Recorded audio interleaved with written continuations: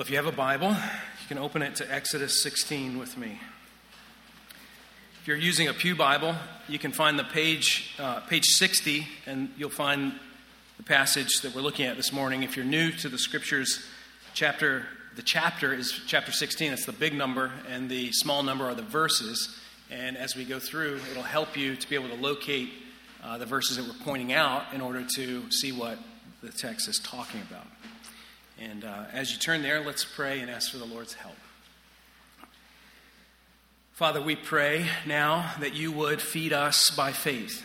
We pray that you would open your word to us, that you would permit me to preach, and that you would hold out Jesus clearly to us, that we would see his glory. And we pray this in Jesus' name. Amen. Well, a few years back, a few of us, Kyle and Jonathan and Kevin and I, were on a vision trip to Scotland to see the work of 20 schemes. And while we were there, one of the things we did is we went to different schemes to see different works that were going on. And the day that we left Edinburgh and went to Glasgow, on the way, there was this beautiful, scenic area that you would expect to see in a place like Scotland. And off in the distance is this tower.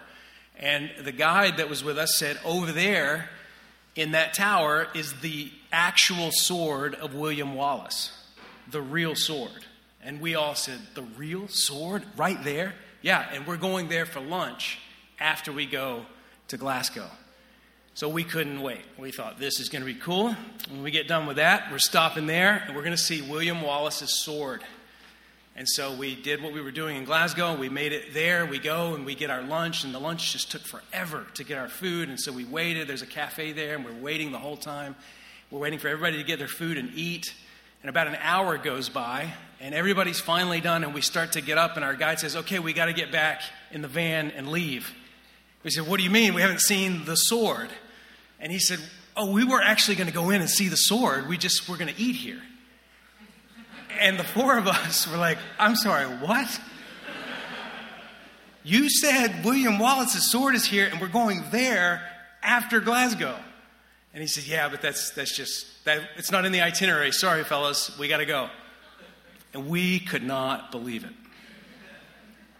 And you can tell we're still sore about it a little bit. Sometimes that's what we think God is doing with us. That he's holding something out, something amazing, and he's just kind of showing it to us, but he doesn't intend to give it to us. But that couldn't be further from the truth. What the scriptures tell us, what Jesus shows us, is that God intends to save us completely. What he began in us, he intends to complete. And the regeneration of the Holy Spirit to bring us to faith in Jesus and pardon us of our sins is only the beginning of what God intends to do. He intends us to get us all the way home and give us the whole thing. That's what God's doing. And that's what this passage in Exodus 16 is showing us. It's reminding us that God gets glory by saving us all the way. If you take notes, that's the main thing that you want to let it just hit you this morning, and you want to pray for God to get in your mind and your heart, that God gets glory by saving us all the way. Now, if you take notes, I have here five ways that we need to think about this passage, and it's coming from the 5 ways that the Bible remembers this narrative. So this narrative is a very important narrative in Israel's history, and throughout the scriptures, it comes up a lot. And there are 5 ways that it's remembered. Let me tell you what the ways that it's remembered, and then I'll give you the 5 ways that we need to think about it. The ways that it's remembered as Israel's unbelief and their rebellion. That's the first one. It's also remembered as God's kind faithfulness, because he provides for them. But a third way that it's remembered is that this is God testing Israel to sanctify them. He's doing something. The fourth way is the way we've been thinking about in the series in John, where in John chapter 6, in that series, right? And in that series, Jesus is teaching that he is the bread from heaven, and he's pulling from this passage.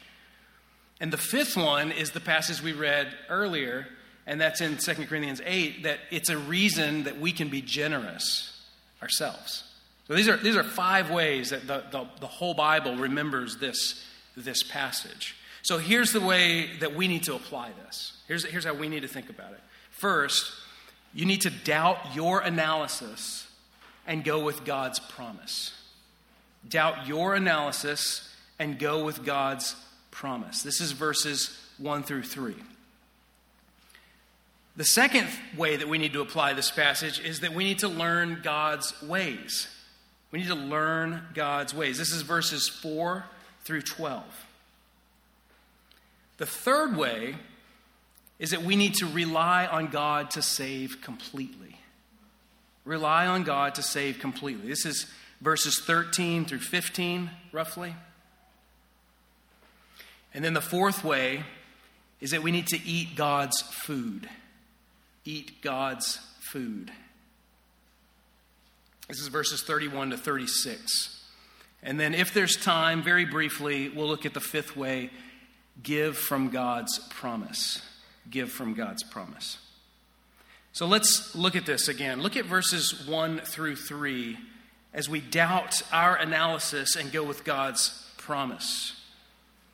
Verse 1 says, the entire Israelite community departed from Elim and came to the wilderness of Sin, which is between Elim and Sinai, on the 15th day of the 2nd month after they had left the land of Egypt. So this is a timestamp in verse 1, and it's telling us something about the journey and the progress of Israel in their redemption.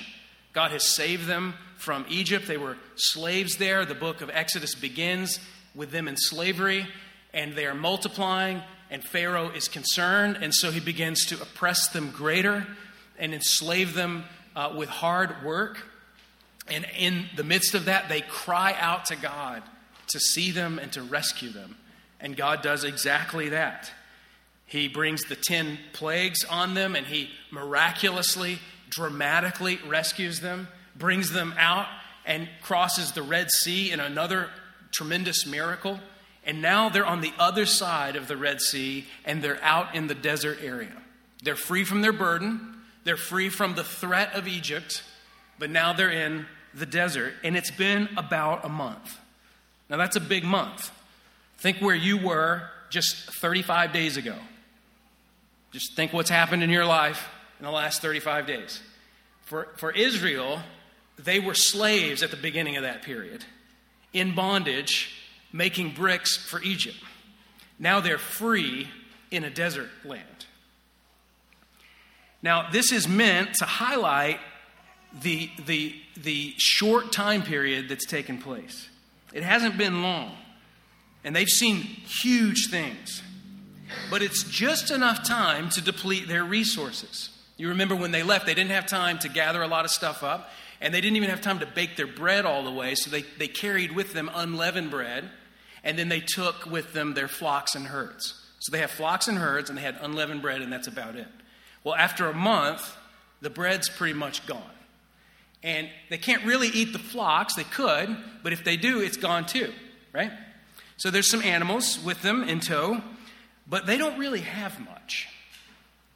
Well, look at verse 2. The entire Israelite community grumbled against Moses and Aaron in the wilderness.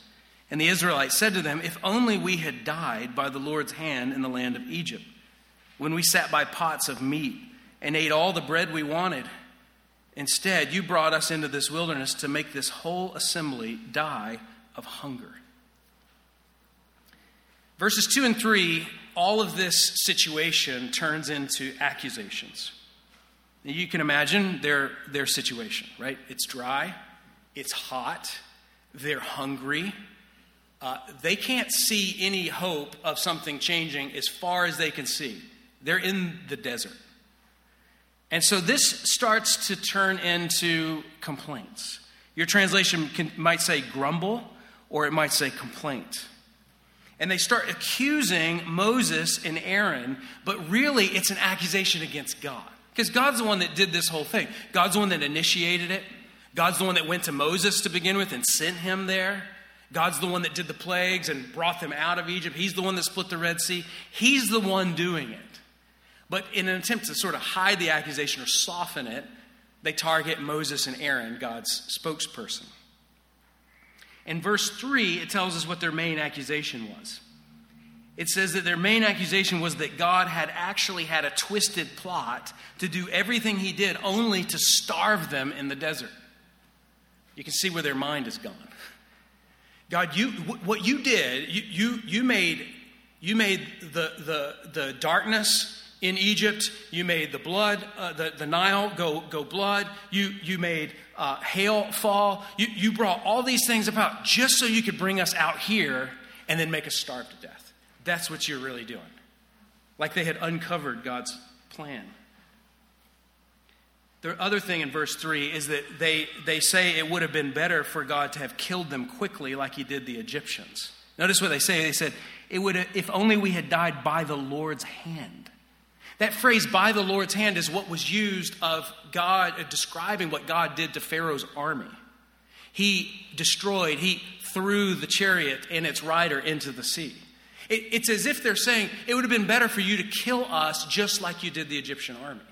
And we would have died quickly there. Or it may be that because they're referring to their pots of meat, that they would have rather, they're indicating that they would have rather just continued to be slaves. At least then, even though they had to work really hard, when they got home at night, there was a big pot of meat that they could eat. If we just had meat, it'd be okay to keep being slaves in Egypt. And in that way, they would die over a long, hard, laborious life. That's what's in their mind. And where's all this coming from? I mean, God just did these amazing miracles to bring them out of Egypt. And in just a short time, their minds are just rolling on all the ways God must be out to get them. God must hate us, right? He must not like us. He must want us dead. Otherwise, he wouldn't have brought us out here at all. Can you imagine?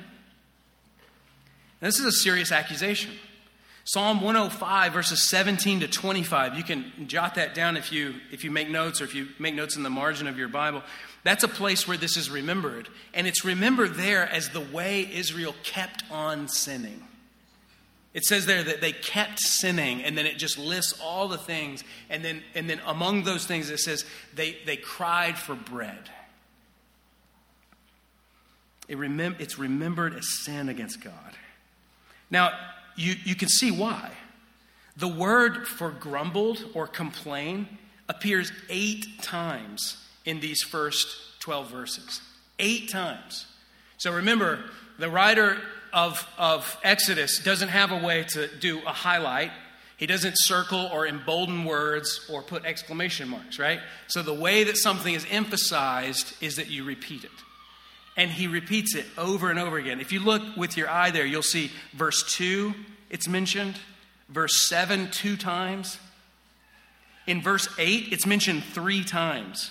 Notice there it says, Moses continued, "The Lord will give you meat to eat this evening and all the bread that you want in the morning, for he has heard the complaints that you are raising against him.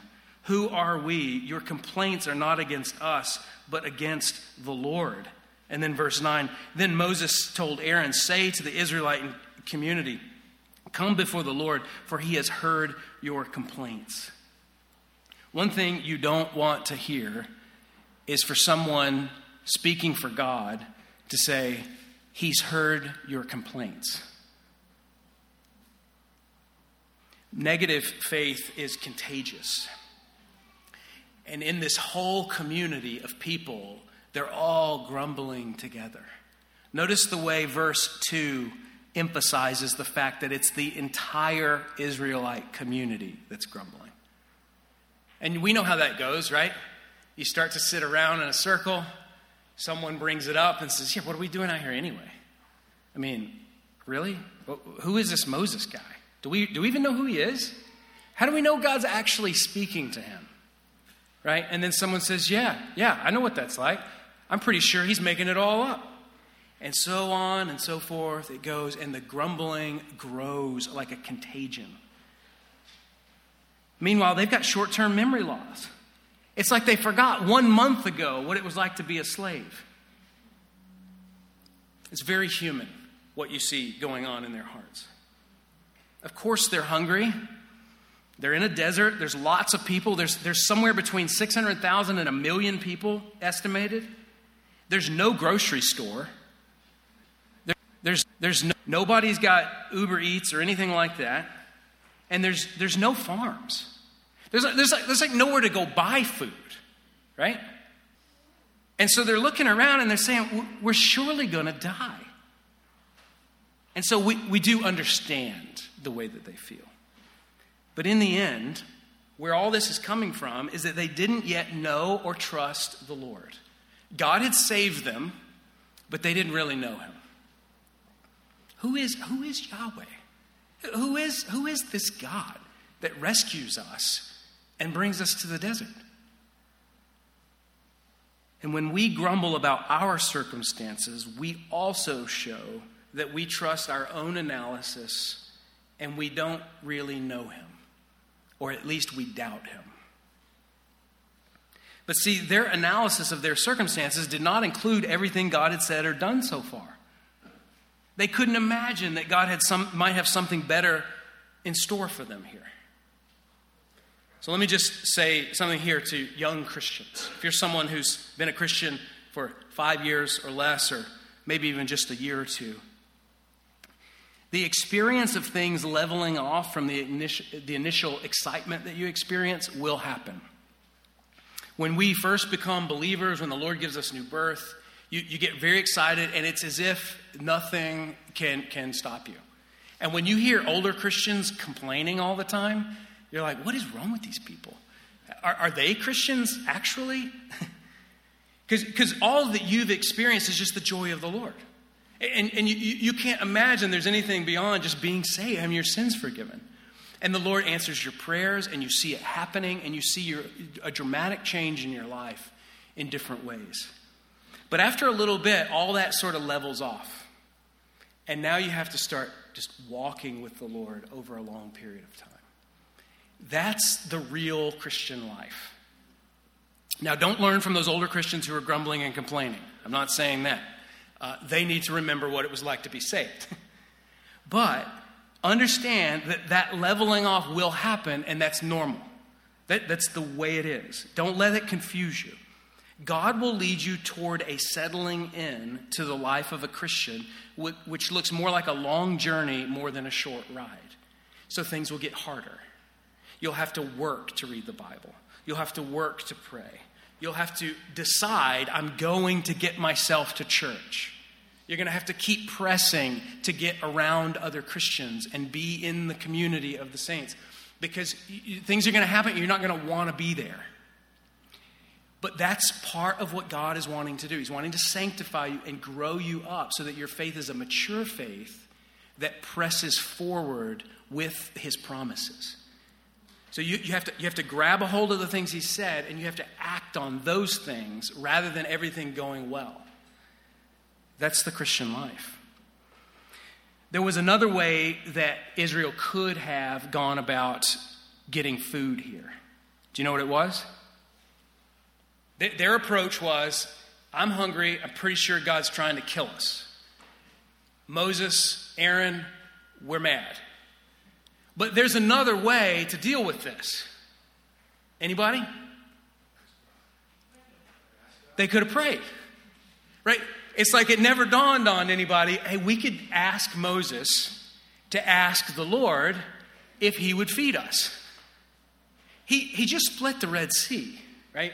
He just made it where when they were leaving, they went and knocked on the door of all the Egyptians, and the Egyptians handed their gold to them. I mean, he's a miracle-working God. He can feed them. And surely, right, he must intend to do that. They could have just prayed. Christian, we can pray instead of complain. We too can pray and ask the Lord to provide and give us everything we need rather than grumble about his intentions and accuse God of just wanting to hurt us. People everywhere make the mistake of reading God's character by their own interpretation of their personal experience. But that narrative is shaped by expectations we've often not established sufficient grounds for having to begin with. Some people hold their expectations against God, saying, well, the world should be a certain way, or I should have a particular life, or whatever it is. But where did those expectations come from originally? What's the basis of accusing God of being evil or shortchanging you based on your expectations? You know, if we're honest, if we evaluated our expectations, we're pulling them from somewhere else. We didn't get them from the Lord. Christian, the fight for your faith is always a battle to let your mind be shaped by God's word over your own thoughts. You have to battle your thoughts and what you read in your circumstances with what God has said and what he's doing. That's how you fight that fight. Have you ever had the experience of coming home from a trip to a busted refrigerator? What's your first thought? The money. Yeah, if you're thinking about the food, you're thinking, think of all that money we wasted. Especially in 2022. And you think, man, we're going to have to use our savings for this. Which is what savings are for, of course. And then you think, man, just when we were getting ahead, this happens and we got to use our extra money. Not stopping to think, hey, look at that. God has already provided the money for the busted refrigerator. Or your dishwasher goes out and you think, great, my machine that washes my dishes for me broke. So now I have to use my savings and go buy another one. And we start to just grumble. Lord, I can't get ahead. You know, I had big plans. I was going to do stuff, you know. And we just fail to see, the Lord he's just provided. He's already there. He's already giving. He's already working on our behalf.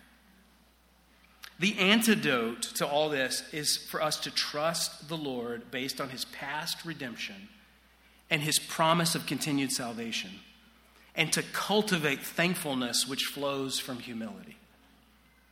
So we have to think about what he's done in saving us and meditate on that. And when your mind starts to go to all these other things, you have to come back here and just camp out on what the Lord has done. And then from that, cultivate thankfulness. Just start praising the Lord. I've shared this before, and I'll just keep saying it because I just think it's so helpful. Just, I find in my own prayer life, when I start to, when I have those moments and I'm like, ugh, and I just want to complain to the Lord, which it's okay to complain to the Lord in the sense of taking your burden to him, right?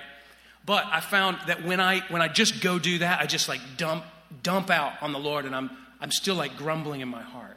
But what I found that if I first pause and just start thanking God for the benefits in my life, and just start praising him, whatever I can think of. Lord, praise you that I have a job. Thank you, Lord, that this room is conditioned with air so that I'm warm right now and not cold. God, praise you that my family I have a family, and that I have a wife and that loves me, and I think loves me, and then and I have children, and they're all here, and everybody's healthy, and you start to just meditate on all the things that God has given you. And sometimes I forget the thing I was about to complain to the Lord about. So I commend that to you. When your focus is on you and your plans, you'll usually fail to see God's true character when your plans are disrupted. Okay, shorter. All these other ones are shorter than that one. We have to learn God's ways. We have to learn God's ways. Look at verse 4. Then the Lord said to Moses, I'm going to rain bread from heaven for you.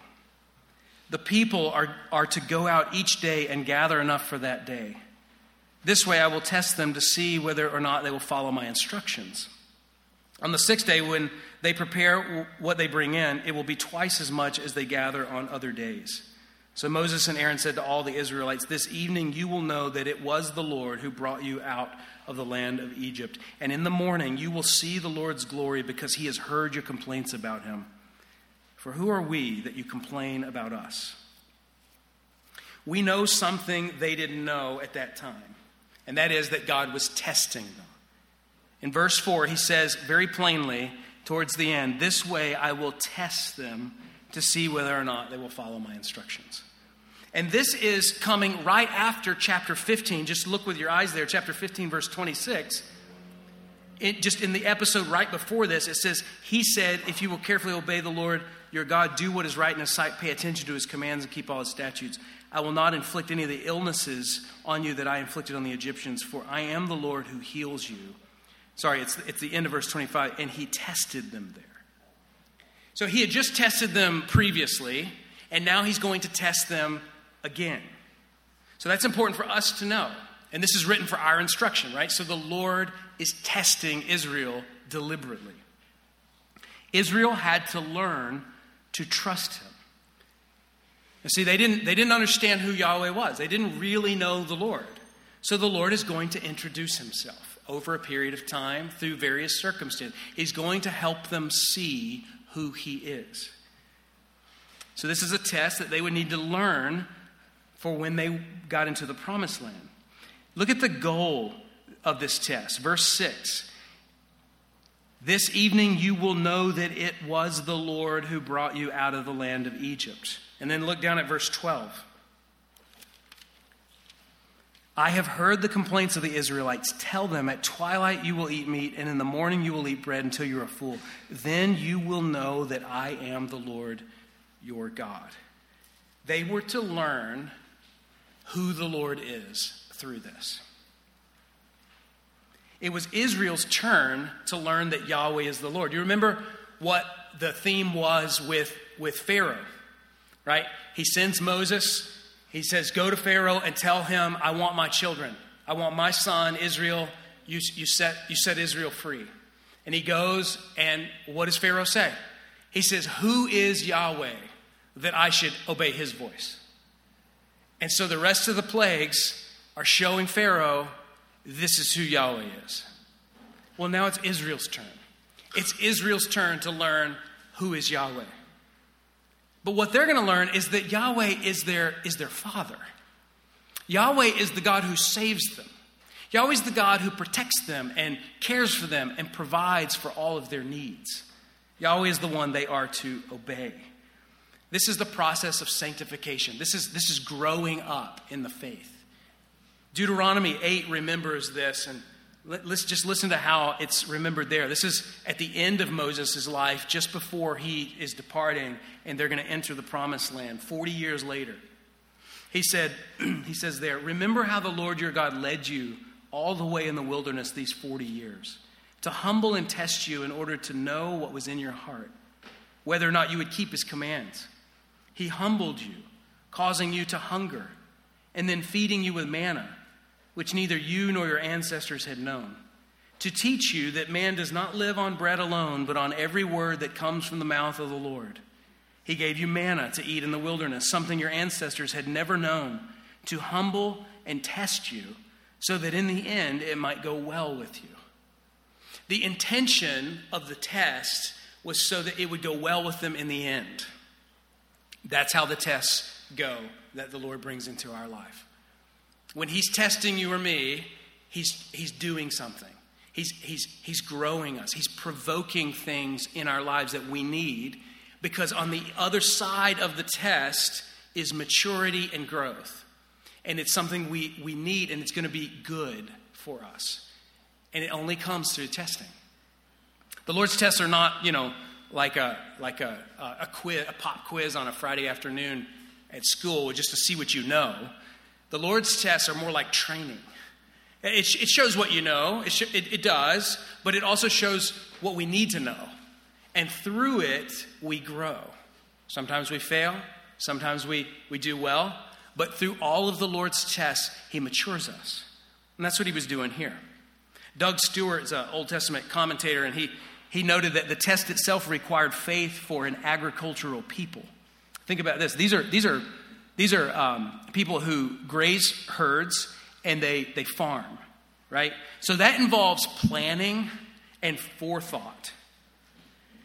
So this test was going to challenge them in not gathering as much as possible and the normal effort reward that was involved in producing food. They weren't going to plant their crops and then know under these circumstances we're going to have food. And then when they went out, they weren't to gather too much. They were only to gather 2 omers a day, just enough for that one day's portion. We'll read that part again here in just a minute. But they were going to be challenged to think about God's provision in a way that had never before been part of their planning pattern. So this is classic Yahweh. God presses his finger on that spot where we rely on ourselves to teach us to rely on him. And in the process, it's difficult, but the end is good. Now just get this into your mind. You will be tested as well. If you're in the Lord, if you belong to Christ, don't think that you are not going to be tested. You will be tested. I wonder if you've thought about that. Have you considered the fact that you might be in a test right now? I don't know what's going on in your life specifically, everybody, but it's possible that the Lord has you in one of those exact moments right now. How are you handling that? How are you holding up under that test? What are you doing with your circumstances? Are you having regular relationship difficulty? How about with your spouse, a roommate, friends, a boss, a teenager? Perhaps the Lord is testing you. Now, in our normal thinking, it's certainly not me who's the problem. It's always the other person, right? The Lord's testing them. But it might just be that the Lord's using that quality that's causing you so much pain to test you. He has something for you to learn. He wants to say something to you. Reasonable faith, in this case, should have looked on what God did and conclude what he will do. It's easy for us to say this. We're not in the desert. We're in a comfortable room with very comfortable pews. And we're not in the position that they were in. It's easy for us to say that from here. Armchair quarterback on Monday afternoon and say all the plays that should have been called and should have been done. But if you're thinking biblically, I mean, the reality is they had a cloud by day to visibly see in front of them that represented the presence of God. At night, they had a pillar of fire by night that also represented the continued presence of God. So that the presence of God was with them day and night. They had the word of the Lord coming. They had seen miracles. They had just had a miracle with some water provided just before. They should have reasoned through and said, there's no way. Somebody in the community should have said, guys, there's no way God brought us out here to kill us. Come on. Does that match anything he's done so far? But no one apparently did. The Lord, though, had actually led them into this situation. So surely he had a plan. So if you are in the midst of a test, surely the Lord has a plan in your life too.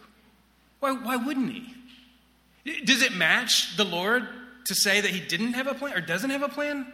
Of course he does. Of course he does. So you and I must learn that Yahweh is the Lord. You and I must learn that Jesus is the Lord. He always has a plan to provide. I may have shared this with some of you before, but when I was in seminary, I didn't go to the seminary in our denomination, so my seminary was double the cost.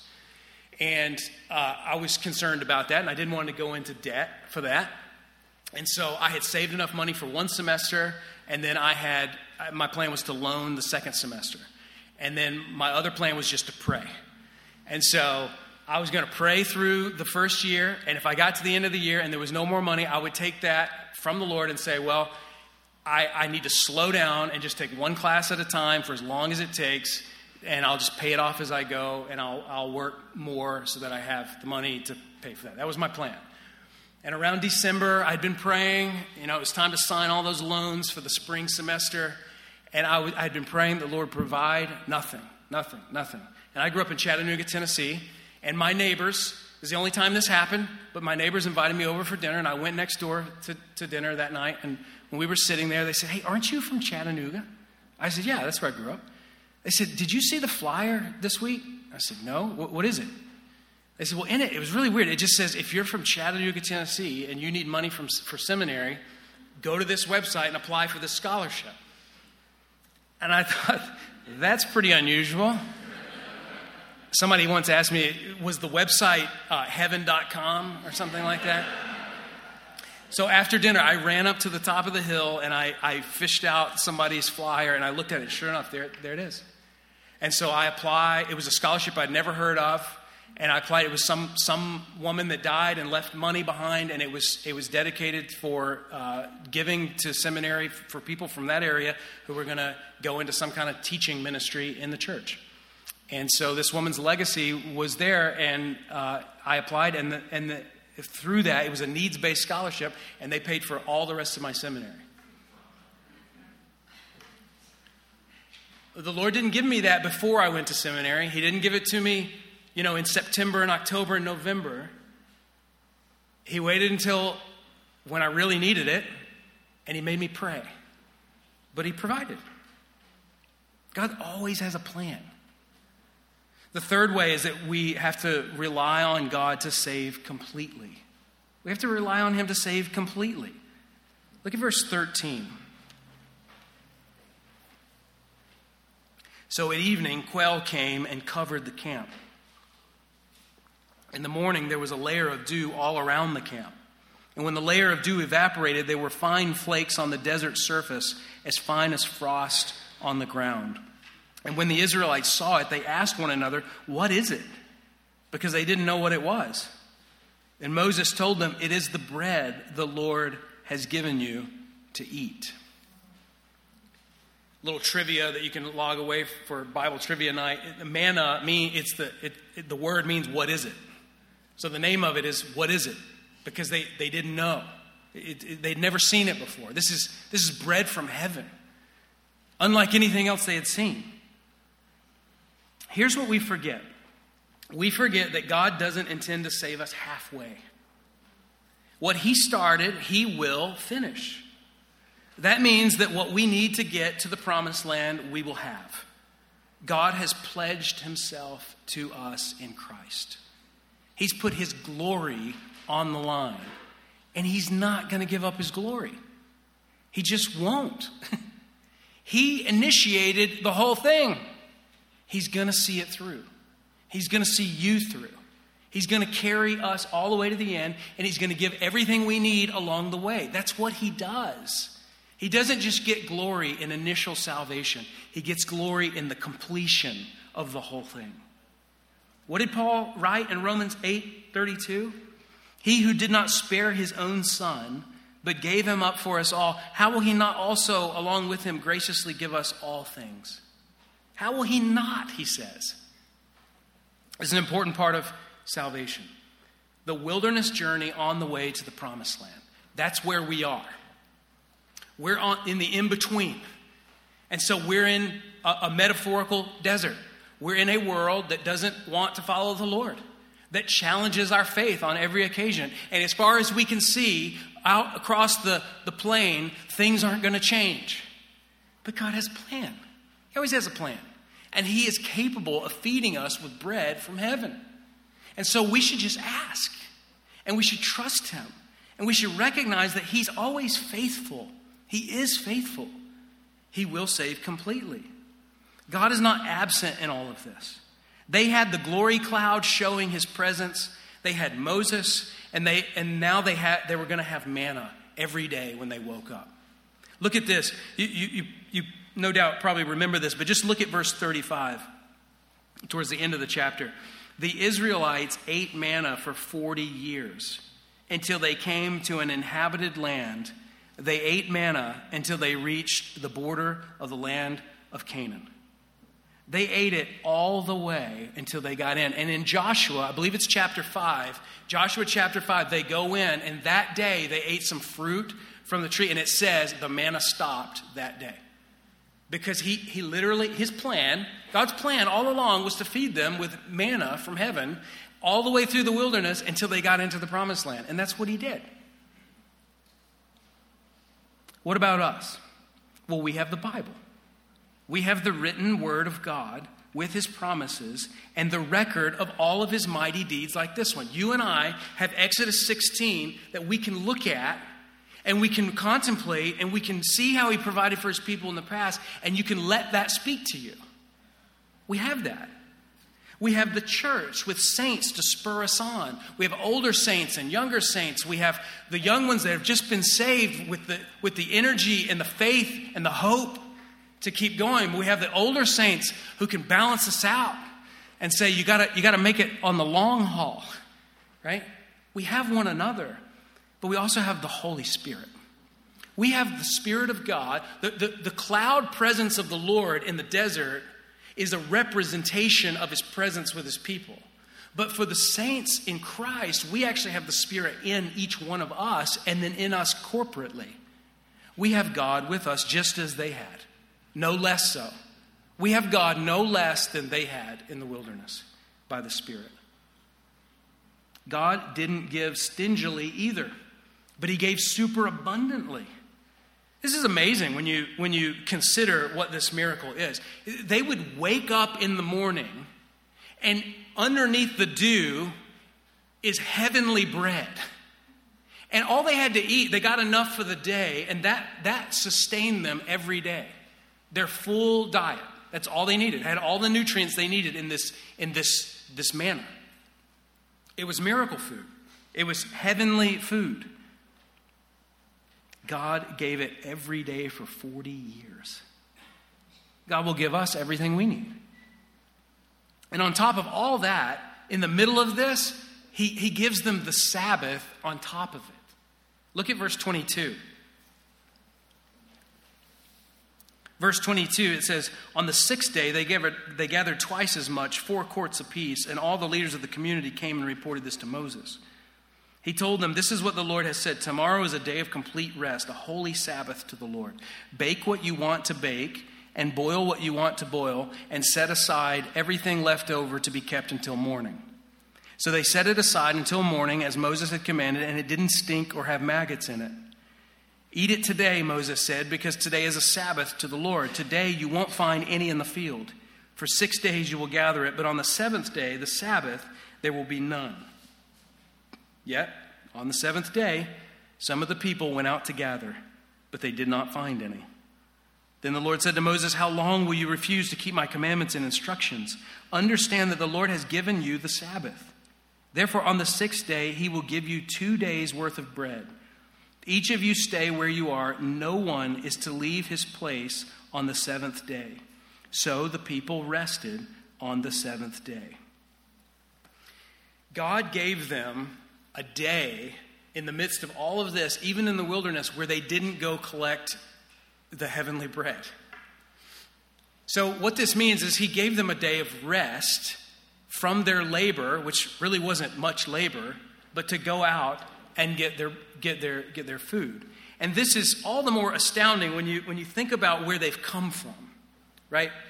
In verse 4, do you see that phrase there in verse 4? It says, where it says the people are to go out each day and gather enough for that day. That phrase, enough for that day. That's the same phrase that you find in chapter 5, verses 13 and 19. So you can jot that down if you want, make note of that. In chapter 5, verse 13 and 19, that exact same phrase is what's used to refer to their daily quota of the bricks that they had to make. So God has taken them from a daily task of having to wake up under the oppression of Egypt and go out every day and make a certain quota of bricks for Egypt. And in place of that, he's brought them into the wilderness where what they're going to do is every day they're going to get a daily quota of bread for themselves. He's taken them from working for somebody else to just gathering food that they didn't even work for. And even there, he gives them a day off. The Lord's just raining down blessings on his people. He wants them in every way to know, I'm the Lord who provides. And you can miss a day of work and still have everything you need. You cannot have to labor like you're a slave. And you can have everything you need as if you did work every day. Isn't that amazing? Now, to be clear, the law of the Sabbath was the Mosaic covenant. And that has ended. We're not under the Mosaic covenant. There's no law of the Sabbath anymore. The Sabbath is Saturday anyway. But that passed when Jesus was raised from the dead. And the church began to gather on Sunday mornings. That's why we're here. That's why we didn't gather yesterday.